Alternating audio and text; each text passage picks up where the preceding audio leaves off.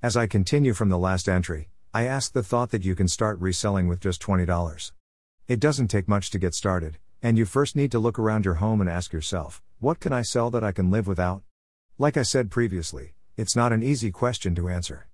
The most significant things you want to keep are essential documents, family items, and other items that are not as easily replaceable. This could include of-kind items, something important from your childhood, and so on. People who have started businesses have started with either no money or next to no money in their pockets. My best example is myself.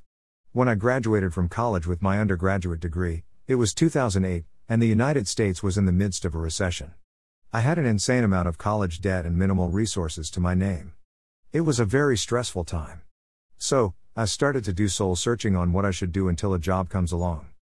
At this point, I started to look around at what I owned. What did I learn? It was time for me to become a minimalist. I started selling a ton of baseball cards I had been traveling around with going between school and home and realizing that it takes up a lot of space. It was 20,000 cards at the time, taking up half of my car's trunk. So I knew what I had to do. It was time to sell them. Thankfully, it netted me $100.00 after fees of selling online. At this point, is when the reselling bug bites me. This example is just one of those things that just happened. It was dumb luck.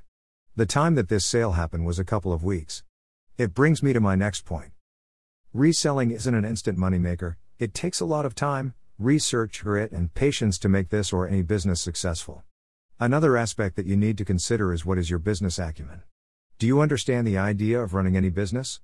At this point, this is where mentors, coaches, or even people you follow on social media could be a good example. The one warning I would add is that you have to take what you see on social media and YouTube with a grain of salt. If you don't understand something, you have to research it. The other perspective is hiring someone with experience like Shooter Media to assist you with building out your online business.